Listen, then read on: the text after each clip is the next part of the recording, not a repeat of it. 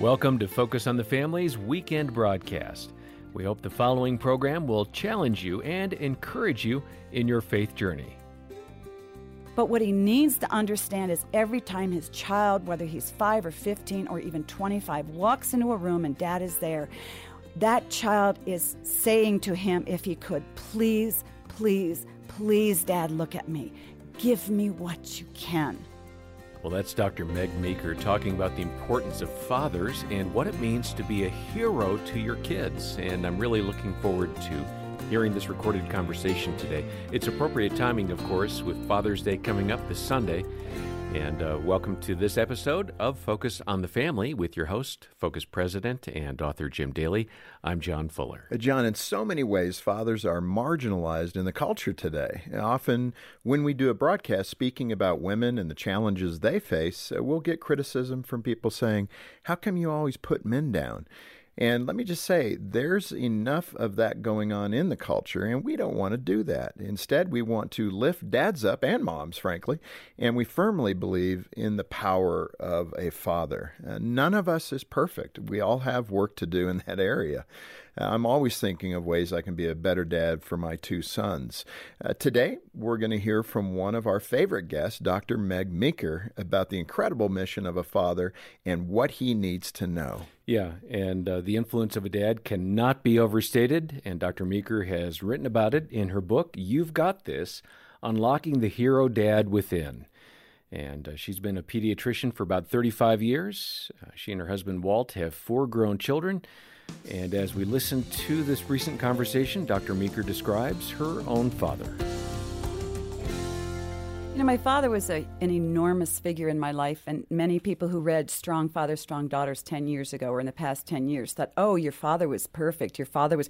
You know, my father wasn't. My father was a bit eccentric. He was very quiet, didn't have a lot of friends, but I admired him and looked up to him, and I knew that my father always believed, and I don't know how I knew this, but he communicated it to me that I could be and do anything I wanted. And this is back in the 60s and the 70s, remember, when we didn't have a lot of women's, feminism growing and so forth.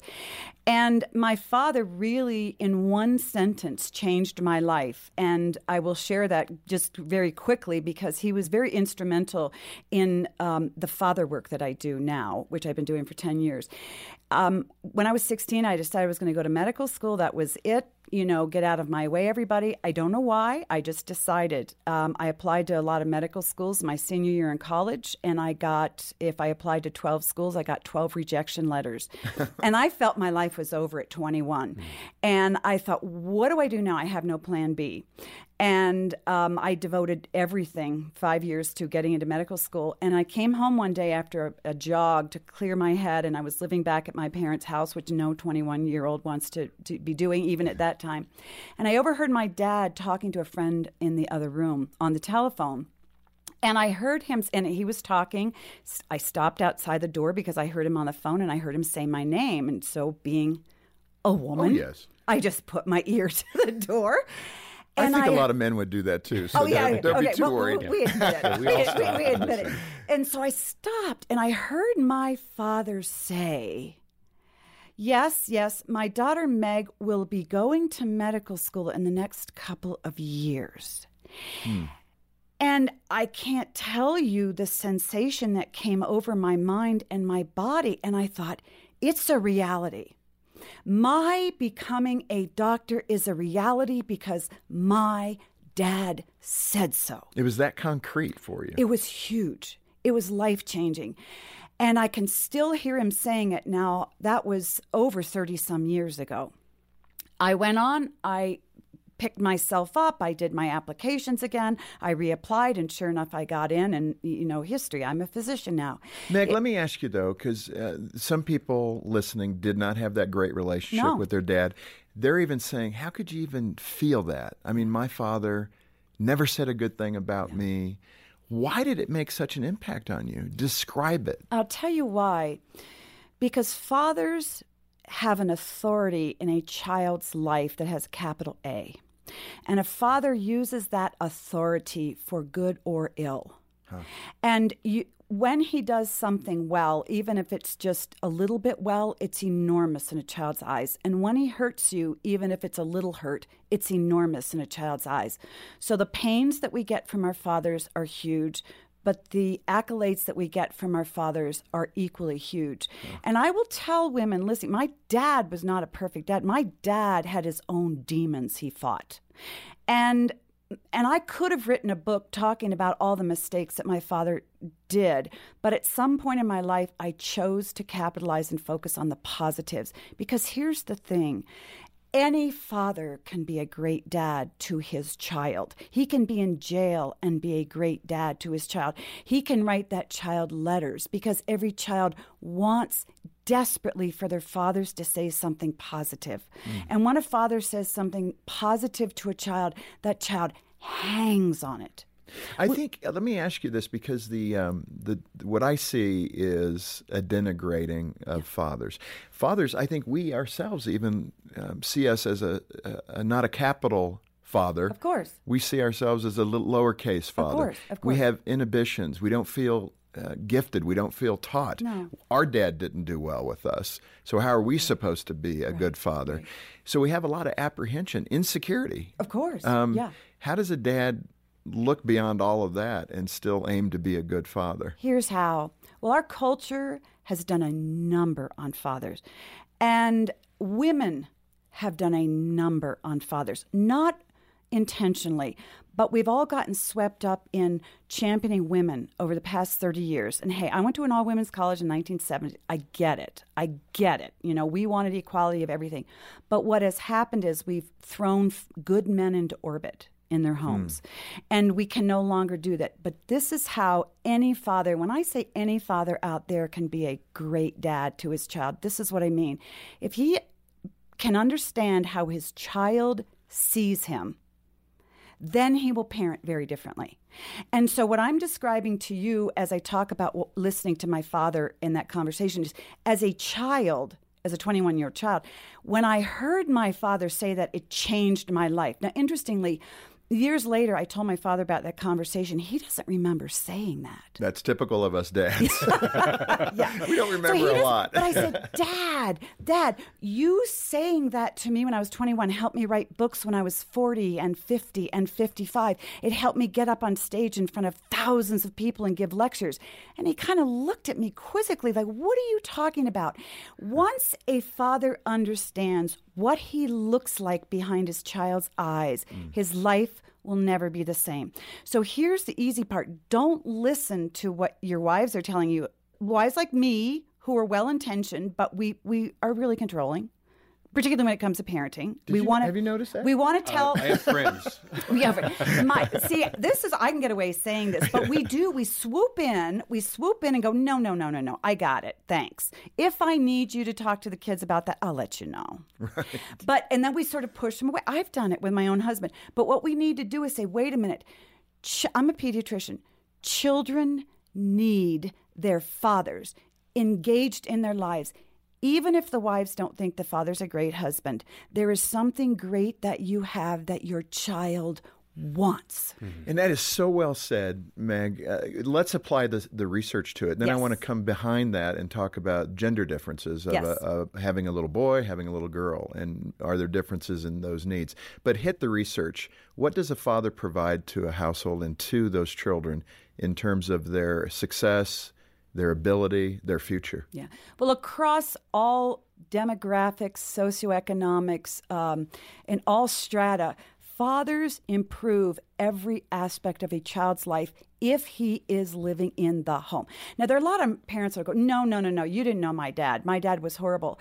But listen, all the research out there says that if a dad is in the home, it doesn't say if he's a really good dad, if he's a really good listener, if he's a very good communicator, if he's it doesn't say that. If father is present in the home, a child is less likely to struggle with depression, anxiety, low self-esteem. If a father is present in the home, the child is far more likely to graduate high school and go on to college and graduate school. More likely to a father who's engaged with his child from the time he's 6 months old on is more likely to test higher on IQ tests when he's 3. So fathers impact kids when they're 6 months old until they're 3. They test higher on IQs. Kids are less likely to get involved in sex, drugs, and alcohol in high school. They're less likely to end up in jail with a father in a home.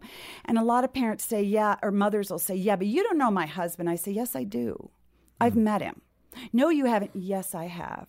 I've met every type of father you can imagine. And I'm telling you, you may disagree with him and you may not like what he does, but your child needs something from him. And as a good mother, you owe it to your child to allow that man to give it to your child and for the child to enjoy it. That's what good parents do. Yeah. That's hard for women who carry a lot of animosity towards men, even towards their husbands. Well, and I want to get to that, but I do want to cover the gender differences. Yep. So with having a little boy, a little girl, how does a dad father them differently, or should he? Of course he should, because they're different people. Really? Oh, yeah. The culture would not tell us of course, that. But, So boys and girls are different? Boys are, Leonard Sachs, great friend of mine, fabulous book, Why Gender Matters. It's a fabulous book. And it really talks about anybody that's parented more than one child, and particularly, more than one sex of a child. From by the time a child's 6 months old, they're very different. They just boys come out moving and building and smashing. So true. Girls come out staring at your face. Yeah. No, it's so adoring you. It's true. It's studies show, you put a moving object in front of an infant boy and in front of an infant girl, the boy stares at it. You put a face in front of an infant boy and an infant girl, and the girl stares at the face, and the boy just can't. Looks around it. Yeah, he looks around it. This is boring. So, yes, and of course they are, and so they're very different, and wonderfully so. We should celebrate the differences in maleness and femaleness, and it's so wonderful. Fathers parent boys very differently than they parent their daughters. Fathers tend to be harder on their sons. Mothers tend to be harder on their daughters, because your son, as a dad, is a mini you, and you're going to push him. Right. And you're going to make him man up. Yeah. And mothers push their daughters. Mothers protect their sons. Fathers protect their daughters. This Focus on the Family broadcast will continue in just a moment. This is Jim Daly inviting you to join us in Dallas-Fort Worth for Focus on the Family Celebrate Life Live experience at the American Airlines Center on Saturday, August 28th. This live event will feature inspirational pro-life speakers to encourage you in the pro-life movement. Join us for Focus on the Family Celebrate Life Live experience in Dallas-Fort Worth. Visit focusonthefamily.com/see-life. You've read accounts in the Bible of how Christ impacted so many people, but we really know very little about the lives of those early followers of Jesus. The Chosen, I Have Called You by Name, imagines what life was like for those who followed Christ. Based on the widely acclaimed TV series The Chosen, this Focus on the Family book by best-selling author Jerry Jenkins brings color and depth to the people surrounding Christ. You can find out more at focusonthefamily.com/chosen. Thanks for listening to Focus on the Family. Let's resume now with the balance of today's programming. Meg, you said something a moment ago I want to come back to as well, and that was the bad experience. And when you look at even the feminist movement, which you talked about being a part of quickly, you just mentioned it, but I want to come back to that. I know, but being in the 70s, in college in the 70s, and going to med school, wanting to go med school at that time, I mean, you probably had a lot of headwinds because that was a male-dominated profession. Very much so, yeah. And I just want to ask you, when it comes to those experiences where women have had a bad father relationship, is a lot of that animosity as they grow older and go to college and develop attitudes toward men? Maybe their husband is not the guy that they really thought he would be. Yeah. Is that rooted in that father relationship originally? Very much so. Very much so. And I believe that Jesus calls us into absolute truth, and truth in our relationships, truth in our history, truth in what we wanted, and truth in our needs and what we didn't get. And look, it's a broken world, and fathers are broken, and their relationships with their children are broken. And so every person carries father wounds. And I used to say, when I was talking about my father-daughter book, that every woman takes one man to her grave, and that's her dad, for good or ill. The reality is that women who experience pain in the relationships with their fathers, who don't recognize that pain, who don't reconcile that pain, carry that forward into their relationships with their husbands. And there are a lot of women who have intimacy problems with their husbands because of pain with their fathers. And my point is, women, if you want to enjoy the rest of your lives, you want to enjoy your family and your marriage with your husband, you've got to face up to the pains that you had with your father. I had pains with my father that I reconciled. And I was fortunate to reconcile them with my father in his later years of life. Yeah. And this is what Christ calls us to do. But what our culture has led women to do is this. If you were hurt, by golly, you just turn around and you use that power for good, that energy, and you go out and you beat them at their game. Men, that is. Right. That's what we were taught in the 70s and 80s. And I remember listening to Gloria Steinem say things like that. Listen, if a man is a surgeon, you go be a better surgeon. And whatever he can do, you can do better. And go beat him. So kind of gender warfare. Total gender warfare. It's still going on. Yeah. It's still going on. But where does that lead women? It leads them to a dark place. It doesn't lead them anywhere healthy. And what we end up doing is isolating from men, isolating from fathers and from husbands, and taking our kids with us. When you look at, and it's interesting to think of it in those terms, but when you look at the church, yes, particularly, how has the world seeped into women's thinking within Christianity? Where are those boundaries? Have they bought into some of that worldly perspective? Maybe with good reason, because their husbands have been not good. Yes. And what does a Christian woman respond with? Well, I don't know, and I'll confess my ignorance here because I don't read a lot of Christian women's stuff. I don't know that Christian women have, as the church has adequately taught us how to, in a healthy way, reconcile pain with men. Because we either tell women what your role is to do, and this is what I learned as a wife, your role is to submit to your husband and just sort of take a big, deep breath and pray about it, and God will be your husband and he'll help you endure your marriage. I don't think Jesus wants us to do that. And then we have on the other extreme, we have, okay, well, you know what? Jesus wants to empower you. He's gifted you. He's championing you. He is your husband. So go out and set the world on fire. But the truth of the matter is women really don't want to do either of those things. And I don't know that Jesus wants us to do either. Jesus wants us in healthy, intimate relationship with men. And he wants us to embrace our femininity and all that means. And he wants us to embrace our husband's masculinity and all that it means. And as confused as our culture is about what is masculinity and what is femininity, even those in the transgender movement like femininity because, transgender men want to become feminine and feminine want to become men. So we just don't know how to reconcile all this, but Christ can. Women in the church I know have pain from their relationships with their dads that they have brought into their marriages that they don't even recognize.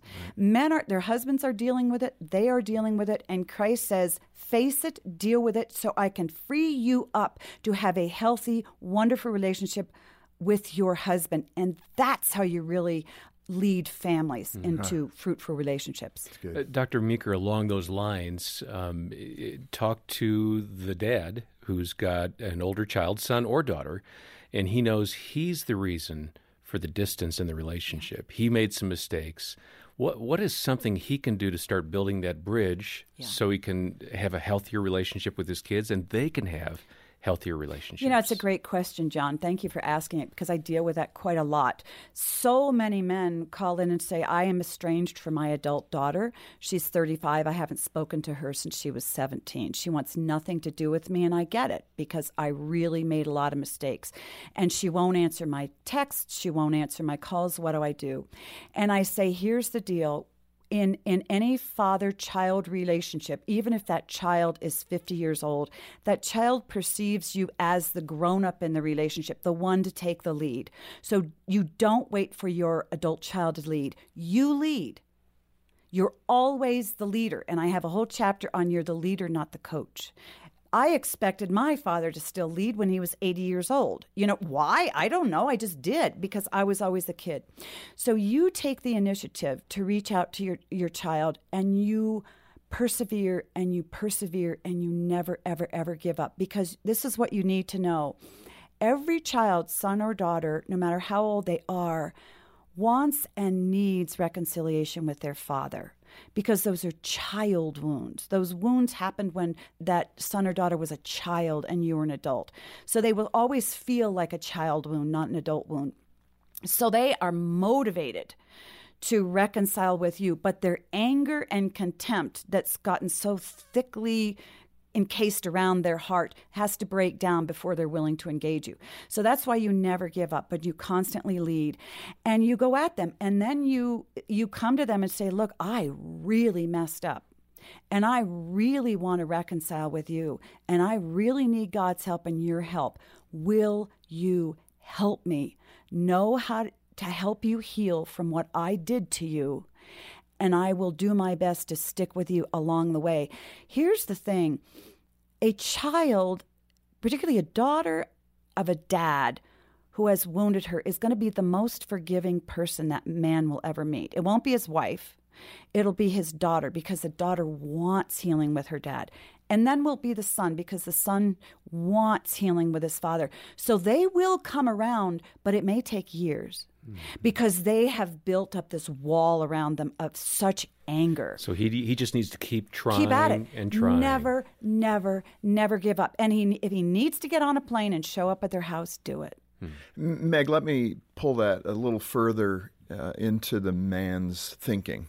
Yes. Because so many dads, and I want to know if you agree with this or disagree. Please do either. But as men, we often, when we are emotionally wounded, we hide. Of course, sure. We do it in marriage, and I think we do it in parenting. Yes. When we don't feel appreciated, respected, whatever it might be, many men simply go to the corner emotionally. Maybe not physically. We're involved and we're engaged, but not in the same way. Is that true? And how does a woman better understand that? Because I see women responding differently. Women typically want to get to it. Let's talk it through. Tell me what's going on. Right. And they want to reconcile, like you said, even daughters. I think that's something about the women's brain wiring. They're more willing, more engaged, more verbal. Mm-hmm. Men, when they are wounded in some way, they back up because we don't want to be embarrassed. We don't want to be disrespected. And so we just check out. Yes. And I think there's one more thing. I think that, and I've seen this in my husband, I think the kinder the man, the more he hides his feelings. And I think that men, too, don't want to feel, because they're afraid if the anger comes up, it can be overwhelming, and they're much bigger than everybody in the house. And my husband has said, when you come at me and you're trying to get me angry, I just have to go away because I can't be that angry in front of you. That's called pushing buttons. Exactly. So men, for our good, hide. And when a man hides his hurt, a woman understands it as coldness and distance and lack of understanding and lack of compassion. And it's really quite the opposite. It's interestingly, I find that high school boys often have a harder time getting over broken relationships than the girls do, because girls talk about it, the boys don't. But back to the husband who hides his feelings because he's so wounded. Fathers get their feelings hurt very deeply by teenagers, particularly teenage girls. Dad comes to hug his adorable 13-year-old who always loved to sit on her dad's lap and hug her. And now she stands there like a telephone pole with spikes all over her. And he tries to hug her, and she repels him, and he says, "What's happened?" And he goes away. So he doesn't hug her because he said, clearly she doesn't want to be hugged anymore. Right? And so he goes away for years. And I say, Dad, no. What she is saying is, Dad, I don't feel very good about myself. This is horrible. Please don't take me personally. But he says, well, you just told me you didn't want to be hugged. So we think so very differently. Right. So what fathers need to know when they're quiet in their homes and their wives are telling them they don't feel and that they're distant and they're cold and they're disengaged is this. Your child is screaming at you every single day, Dad, please come out. I need you. Dad, whatever you have, please give it to me. I need you. that is so important, because the wife won't tell the father, the husband, that, because she's mad because he's not doing his job. Right. He's not helping her out and engaging with the kids, and what's wrong? He's back into orbit. He's got an F on the report card. Yes. And he's going, I just don't know how to deal with this. I don't know what you people want. You tell me you don't want me, and so I orbit the home, and all you do is complain. But what he needs to understand is every time his child, whether he's 5 or 15 or even 25, walks into a room and dad is there, that child is saying to him, if he could, please, please, please, Dad, look at me. Yeah. Give me what you can. Yeah. And if a father can understand that his child always needs that, his parenting will turn 180 degrees. And that's my job, I feel, as a pediatrician, is to scream that to fathers from the rooftops. We want you back. Yeah. And we need to be back. Yes. And that's the key. Dr. Meg Meeker, I've got some more questions for you, but we have run out of time. And incredibly, this has flown by. I want to come back next time and ask you some practical questions for dads. You have in the book 3 questions we need to know, yes. Those kinds of things. So can you stay with us? I'd love to. Okay, let's do that. Well, be sure to stop by focusonthefamily.com/broadcast or call 800, the letter A and the word family, to get your copy of that great book, You've Got This, Unlocking the Hero Dad Within, written by our guest today, Dr. Meg Meeker. We also have a CD or a download of today's broadcast, and it's really worth listening to again so you can unpack more of these things or maybe even share it in a small group setting. And I hope you'll consider supporting Focus on the Family to help us impact more families for Christ. If you can make a monthly donation today, we'll say thank you by sending a copy of this excellent book to you. If you're unable to make an ongoing commitment at this time, we'd appreciate a one-time gift. And of course, we'll be happy to send you that book as well. And donate generously as you can today. Our number, 800, the letter A and the word family. On behalf of Jim Daly and the entire team, thanks for joining us today for Focus on the Family. Plan to be with us next time as we continue the conversation with Dr. Meg Meeker and once again help you and your family thrive in Christ.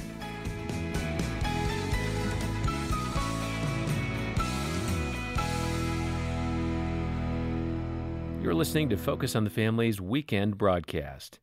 We'll take a quick break and then return with the second half of this program for your family. Stay tuned. Last time on Focus on the Family, Dr. Meg Meeker was our guest, and she talked about the incredible importance of fathers. Children need their fathers engaged in their lives. Even if the wives don't think the father's a great husband, that child needs parts of his father. There is something great that you have that your child wants. Well, Dr. Meeker is back with us today, and thanks for joining us. I'm John Fuller, and your host is Focus President and author Jim Daly. John, we heard a great discussion last time with Dr. Meeker. She is a big fan of dads, which comes through loud and clear. Dads are under a lot of pressure. We're doing the best we can, but it's always great to get a pat on the back to encourage us. Think of that, honey over sticks. And I think that's the most positive aspect of the discussion last time, letting dads know that even when parenting is tough, we need to hang in there and keep moving forward. Dr. Meg Meeker has written a wonderful book, You've Got This, Unlocking the Hero Dad Within. And of course, we have copies of that book here. If you missed the last conversation, we talked about the power of a father's words and his influence on sons and daughters. Also discussed feminism and other topics in the culture. If you missed that conversation, swing by the website, focusonthefamily.com/broadcast to get a download, or if you prefer, order a CD. Let's pick up where we left off last time. You were talking very intimately about your father and fathers who blow it and the need for them not to pull back. And even in that area, you described the teenage girl whose dad doesn't know to hug her anymore, those things. It caught my attention because Jean and I, when we first got married, she struggled with that intimacy. Mm-hmm. Just holding hands and hugging. And we started to talk about it. And her father pulled back at about 12, 13. She remembers it being that her mom had said something to him, like, honey, your girls are now blossoming. It's not appropriate for you as a father to be physically touching them or hugging them. That happens, you didn't describe it last time that way, but that also happens where the dad is asked by the mom not to show that kind of affection to a teenage daughter, and the dad backs up, and then the child's left hanging out there. Doesn't dad love me? Exactly. And you look at young teenage girls who are sexually active at 14, 15, and 16, and I've seen scads of them, unfortunately, and they will say the reason they do it is to have somebody touch them and hug them. And it's for a male figure. And so really one of the best things that a father can do to help his daughter stay away from sexual activity early is to give her physical affection. And interesting, there's research that shows the number one way to boost a girl's self-esteem is to have her father show her more physical affection. It isn't to, get her a piano tutor or help her get her grades up or give her ice skating lessons or those things are good. Those are good. Right. But we think of, help them learn to do something well and their self-esteem will go up. But interesting, with girls, we know that it's physical affection from a dad that makes them feel better about who they are as a person. And that's telling, particularly when we were talking about the influence and the power that a father has on a child's life. There you go. There's that authority again, that wow, my dad thinks that I'm lovely enough or wonderful enough or valuable enough for him to come and give me a big hug. I must really be something, because children see their fathers as so enormous. Right. And I'm sure Jean's dad never knew that scar that he created in her heart. Well, exactly. And a lot of fathers wound their kids not because they have bad intentions. It's because they don't know better. Right. Or they think that's what they're supposed to do because their kids during their teen years give them vibes that they don't want their father around. So the father goes, okay, and he leaves and he walks away. And that's exactly the opposite of what you need to do. And so a big part of the work that I do, again, is to show fathers what their kids need even throughout adolescence, so they don't get their feelings hurt and they don't overread their kids. Yeah. They understand this child is confused, and to whatever degree they express discomfort with me, they're expressing discomfort with themselves, right? Not me. So don't take your kids personally, dads. Well, and for me, this last year or so, Jean and I had foster kids living with us, 5 and 3, and the older one was a girl, which was new for me and for Jean. And I remember one night tucking her into bed, and I would pray over the kids. And I remember she was in the upper bunk bed, so she kind of could look me eye to eye. And she's looking through the little wooden grates there, and she said, "I love you, Mr. Jim." And I said, "I love you too, and I'll always be here for you." And she took my hand in her hand and started to stroke her little cheek with it. And I was kind of, because I have 2 boys. I mean, right. We tickle each other before we go to bed and give each other pink bellies. Yeah. But the tenderness of that moment really struck me. But what an incredible gift to her to understand. That's her early exposure in life to male love is you. Well, and the appetite. Yes. That's what actually, it was lovely and it concerned me. Yes. Because I could see her appetite for that affection. The hunger. I need affection and love from a man. Yeah. And I will tell you, if young girls early on in life are hurt by their father or a male figure, they will shut down any type of affection or reaching out to men later in life and to God himself. You talk about 3 questions, and we promised last time we wanted to get to that. Yes. And so let's cover that. What are the 3 questions your kids need answered by their father? Yeah. I came up with these questions because they really are about growing the heart of your child and the spirit of your child. We're so about, teaching our kids to perform well, and we're pretty good at that. We are just really sign them all up. about that. We're all about the externals, but that's not what makes them feel valuable as a human being. The first question every child needs their father to answer is, "What do you believe about me, Dad?" And think about this. That's what my father was answering to me when we talked yesterday on the program about when I didn't get into medical school. And I overheard my father tell a friend that I was going to go. What he communicated to me in 30 seconds is, "I believe you have everything it takes to get to where you want to go." Right. And that changed my life. That changed the trajectory of my adult work. Every 5-year-old girl or son, when they walk into a room, they want their father, they're reading their father for clues about what he thinks about them. Does daddy like what I'm coloring? Does he like what I'm talking about? Does he like what I'm wearing? Does he like what I just built? Does he see me? You know, they're looking and searching for clues about what you think about them. And in short, they are, Dad, what do you believe about the person that I am? If you come home and you don't even notice me and I'm sitting in the kitchen and you walk right by me, you believe I'm not worth noticing. Or I'm not there. Or I'm not there. Probably You the worst believe thing. I'm invisible. Or if a father on the other end, you know, we're so performance oriented in training our kids to be good performers today, and we follow them around to all their athletic games. If the only time we praise them and applaud them is when they're on a soccer field, guess what that child learns to think you believe about him? Is that you believe he's a really great soccer player and it's worth watching him play soccer, but you really don't give him any attention any other time. So boy, oh boy, that kid's going to keep playing soccer. Meg, let me tease this out for you a bit. Because of the way men think and fathers think, I think I qualify. You sometimes, those things are important to you. Yes. And you can get lost in that performance area. Yes. And that can create some tension. Yes. How does a man dial it back to understand the greater virtues that he needs to pass on to his children? Well, think back to when he was a kid. What did he want from his dad? All those things are wonderful. You know, get your kids out playing sports, help them excel in things. But at the same time, say, when I was 15, if my father would have come in and said, man, oh man, I am so proud that you are my son. Even if you just say that. And I get that, and I think that's in a healthy dynamic, and the dad's doing the right thing. But what if I said, yeah, my 15-year-old, he's got a sharp tongue. He's always mouthing off. He disrespects me. I'm going through that litany where some dads live in their relationship with their teenage son or daughter. And you're saying, and I've heard this clearly last time and this time, Dad, you got the adult brain. Mm-hmm. You're fully formed in your brain.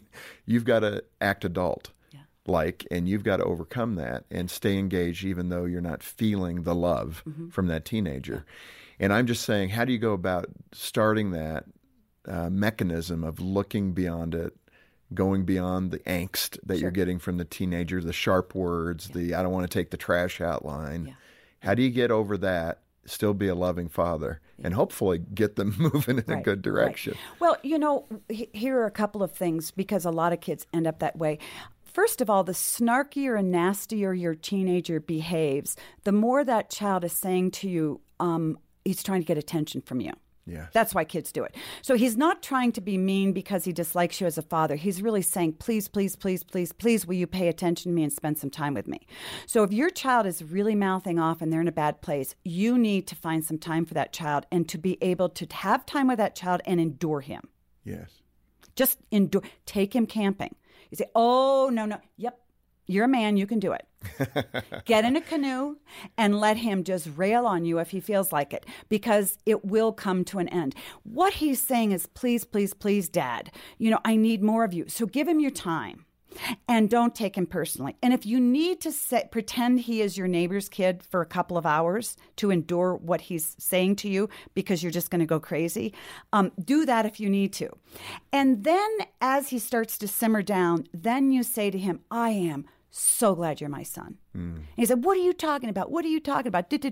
But you know what? You can say anything you want. I am so glad you're my son, because one day you're going to stop all this. Well, that takes a lot of, as you said, Jim, adult thinking. Manliness. To not be so, to not feel so disrespected by that. Yeah. Yes. Because, I mean, they're in your face saying, yeah, what are you going to do about it? Okay, what I would do if I took him canoeing is after he told me what he thought of me, then I'd splash him big time. I'd Go ahead. Totally. And I'd be soaking him saying, hey, I love you, but I'm going to get you all wet. Exactly. Whatever. It'd be fun. That'd be fine, because to him it's better than being ignored. This is Focus on the Family, and our guest today is Dr. Meg Meeker, who's written the book we're talking about, You've Got This, Unlocking the Hero Dad Within. And you can get your copy at focusonthefamily.com/broadcast, or call us for the book or a CD of this program. Our number, 800, the letter A, and the word family. This Focus on the Family broadcast will continue in just a moment. Good parents aren't perfect, and that's okay. But there are ways you can grow every day. Focus on the Family's 7 Traits of Effective Parenting assessment gives parents an honest look at their unique strengths, plus some areas that could use a little help. Every mom and dad can help raise the next generation of healthy, mature, and responsible children. And this assessment will help get you started. Take the assessment at focusonthefamily.com/7traits. That's focusonthefamily.com/7traits. When a woman discovers her husband's struggle with pornography, she needs a practical plan.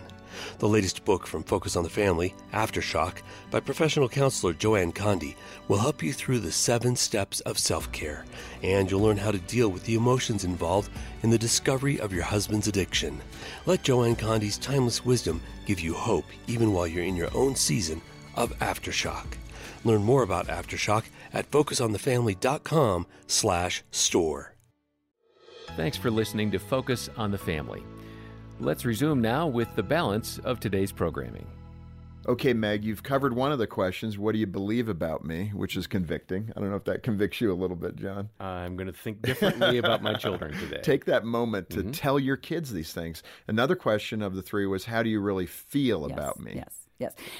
Many great parents will tell me in my practice, oh, I love my kids, I adore my kids. And yet when I talk to those kids who are usually teenagers, and I ask those kids who are struggling, usually the kids who are depression, anxiety, or they're acting out, I say, who in your family loves you? And they always say this, well, my mom does because she has to. Right. Mom's love is constant. Mom's love is non-negotiable. Why is that? Because every child feels if your mother doesn't love you, at least your mother, then your life isn't worth living, because it has to start somewhere. Now, this is very interesting, but your father's love is negotiable. It's the wild card. It's the wild card. Now, even if a child has a fabulous father who would never leave, who tells his kids he loves them every day, in a child's mind, that child still needs to behave well because they can't risk losing their father's love. And that's what I say. Children approach their mothers and their fathers very differently. And as I say that, many adults will think back on their own child and go, yeah, I get it. When my dad walked in, I just wasn't sure what he was thinking or feeling. But my mom, I could be mean to my mom because she couldn't go anywhere. Yeah, and this is an old story, and I think Dr. Dobson even used this years ago, where at a prison, a greeting card company took Mother's Day cards for them to fill out and write to their mom. And they had to go back to the warehouse to get more cards because everybody stood in line in that prison to send a note Send your mom. to the mom. Because dads... But then they did it for Father's Day thinking they'd have the same great success. Not one prisoner wanted to send a note to his father. Yeah. Think of that. That's what you're saying. And that's a sad tale of where we are in our culture right now, is that I think fathers feel so marginalized and feel their value is so low in the family that men have just basically left. And my message is, if we don't get our dads back in our homes, if you really want to restore our country, get our dads back. Boy, that is powerful. One by one. You want safer neighborhoods, safer schools, put dads back. That's all you need to do. Forget about the police. Yeah. Put dads back in the inner cities, and the drug guys are going to go away. Yeah, because there's accountability and authority. An authority. But how do you feel about me? So the cry of every child's heart is, Dad, do you really, really love me? And kids will go to extremes to find out if Dad loves them. I've had girls run off and get pregnant just to see if Dad is still going to love them. Sons who act horrible, who are nasty and mean because they're testing their dads. What can I do to make you not love me anymore? And if they feel insecure in that love, they're going to act out and be horrible people. And as I say, the more horrible they act, I look at those teenagers, and the worse they act, the more I see inside them this little child curled up in a ball in a fetal position going, please, please, please, please, please tell me that you really love me. And a father almost has this spell over a child. He can break that spell. Yes, I do. Yes, I do. You can go sit in a closet for the rest of your life, or you can act like a jerk the rest of your life. Guess what? You can't shake me. If you go homeless and you get pregnant and you go do this, I'm going to follow you. Do you know the book, The Runaway Bunny? Yeah.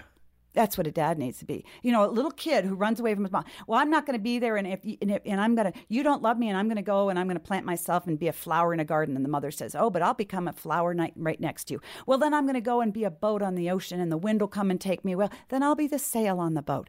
That's what fathers need to do. Chase after your kids and show them you love them no matter what it takes. And say it. Yes.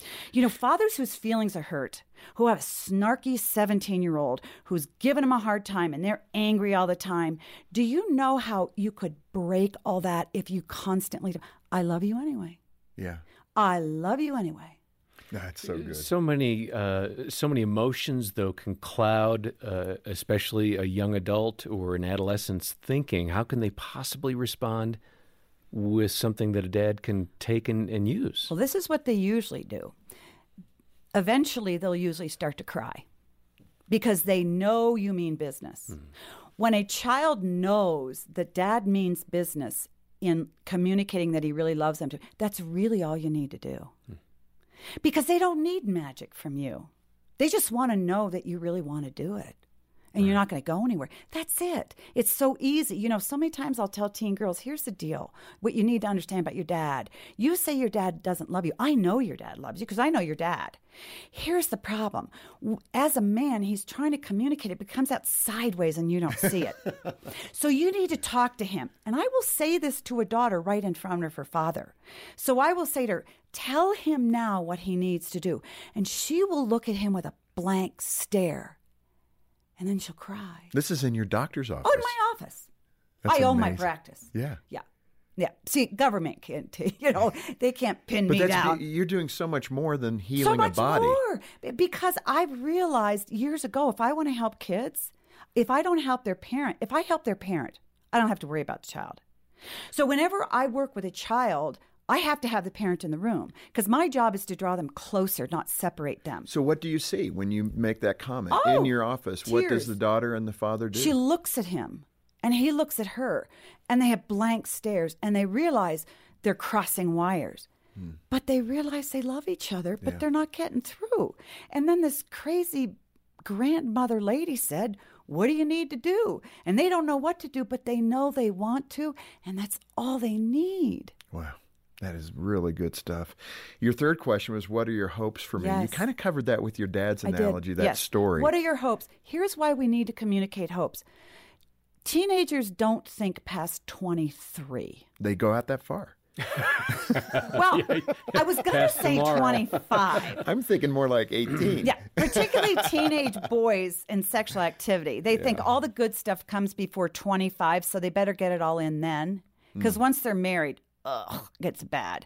And then we failed them. Yes. Okay, so I tell them otherwise, which makes them cringe because I'm 50-something. But here's the thing. We need to teach our teenagers, listen, my job is to get you to 25 when all the brain cells and everything have formed and You're finally shaped. done. And you're finally done. And I can be your friend. And I can't until then. Is to teach you that I'm just getting you ready for all the good stuff. Because the good stuff really comes after 25. And they look at you kind of like, they don't know what you're talking about. But you need to give them perspective. Right. Case in point, this is how I get kids to be sexually abstinent. I walk into high schools and I say, if you're 15 years old, your body is wired to be sexually active until the average lifespan of a man, which is 15 to 75, 60 years. And they hoot and holler and they scream and they yell and they go, wow, where'd this lady be? And I say, now I need you to pay attention to what I say because the next 10 years of your life are critical. If I, as your pediatrician, want you to have 50 healthy years, 25 to 75. And they go, whoa. I say, so if you pay attention to what you do the next 10 years, I guarantee you great sex for 50 years. Got them. And they all want it. Got them. Yeah. Because I give them perspective. Right. The good stuff, the great stuff comes a little later. And that's why your teenage years in high school and maybe even college are not real great. Everybody tells you the high school years are great and go wild and do this and do this. But the good stuff, job, relationships, everything comes there. So that's my job, is to give you hope. Your good job is going to come when you're in your 30s and your 40s. That's a good word. It's so good. Hope. You pay your dues when you're in your 20s. So if you're 25 and you don't know what you want to be, it's okay. I've talked to my boys about it in terms of God's wedding night gift. Oh, yeah. And he's got a special package wrapped up for you in your bride, and you can't open this until your wedding night. Yes. And if you just can't. But see, to a lot of kids who come from a divorced family, their wedding night is, why would I want to do that? Absolutely. And Meg, we're right at the running end out of time. Well, we are, and I've got a bazillion things I want to ask you, but I want to speak to the single parent. Yes. It could be a mom or a dad. Yep. There's more and more single parent fathers today. Yep. But speak to their heart. They're going to have to carry this load without help. Yeah. And they don't have the other gender present to bounce off of, to emulate those things to the kids. How do they cope with that? Here's what every single dad needs to know. God has given you all of the wiring that you need to parent your child really well. My job is to come along and tap a little spark to that wiring. It's there. So don't believe it's not there. It's there. Pray. God will help you. You can do a great job. It will take every morsel of strength and masculinity and prayer you have, but you can do it. And moms too. And moms too. Absolutely. And moms and single moms, help your children find a good, solid, safe male influence. Brother, father, pastor, somebody. And just bring that man to life for your child, because particularly boys need to see a visual image in their mind of what a great man looks like. So bring that man to life. Recognize that you can't do it all by yourself, but that's okay. You can do a good enough job. And that's all your child wants, is you to do a good enough job. You don't need to be a great parent. Meg, God is in all of this that we've talked about. We haven't been overt. Yes. I want to take just a minute. Be overt about God's role in all of this and what you as a father need to do to spiritually guide your kids too, and point to your Heavenly Father. Yeah. You need to bring Christ alive to your children. You need to serve alongside your children. And my husband was fabulous about this. He never said to the kids, I want you to do youth group, I want you to do Bible studies, I want you to go on missions. He just took them. You're right. Didn't ask He just took permission. them. And they all wanted mission work when they grew up. So you lead them, you don't coach them. Day by day by day. You focus on the play, you focus on today. You know, and if you've got an impossible 16-year-old that you are convinced is going to end up in jail, it's just today. The work is not done. Give him, you've got 9 more years with him. Get him to 25. That's when all the brain cells are there. And brain cells are such a gift from God, particularly when he puts them in our kids. So focus on today. Ask God for his grace today. Ask God to give you the electricity to your wiring that you need today. He will guide your speech. He will help your heart. He will help you have the strength to pursue your children. And he'll show you how to be their hero. And a lot of times that's just walking in front of them. Yeah. That's what heroes do. They walk in front. Be a hero. Dr. Meg Meeker, this is terrific for 2 reasons. One, guys like manuals. They do, yeah. We want to read the instructions on how to construct it. This is that kind of a book. You can read this as a father, and it will give you some wonderful insights. In addition to that, some of us guys like me, I don't read manuals that well. I want to just build it without instruction. Yeah. Now, that usually means I have a few screws and bolts and nuts left over. Yeah. Well, but and any it hits father, you there too. Any father can be their child's hero, because in their child's eyes, they already are the hero. Well, some great conversation today with Dr. Meg Meeker, and be sure to get her book, You've Got This, Unlocking the Hero Dad Within. And I might mention we also have a CD of this broadcast, or you can get a download or listen on the mobile app. All the details are at the website, focusonthefamily.com/broadcast, or call 800, the letter A, and the word family. And I hope you'll also make a generous donation today to support the work of Focus on the Family. Day in and day out, we're developing broadcasts and podcast resources designed to help you as a parent. And we're encouraging you in that journey, or your children who are raising your grandkids. Consider helping us with a gift to help them. If you can join our monthly support team, we'll send you a copy of Dr. Meeker's book as our way of saying thank you. And if you're unable to make a monthly donation right now, we get it. Make a one-time gift, and we'll be happy to send you that book. And as always, if you need some inspiration and insight about your own parenting journey, take our parenting assessment. That is free. It takes a few minutes. It'll be very insightful for you. and it's right there at focusonthefamily.com/broadcast.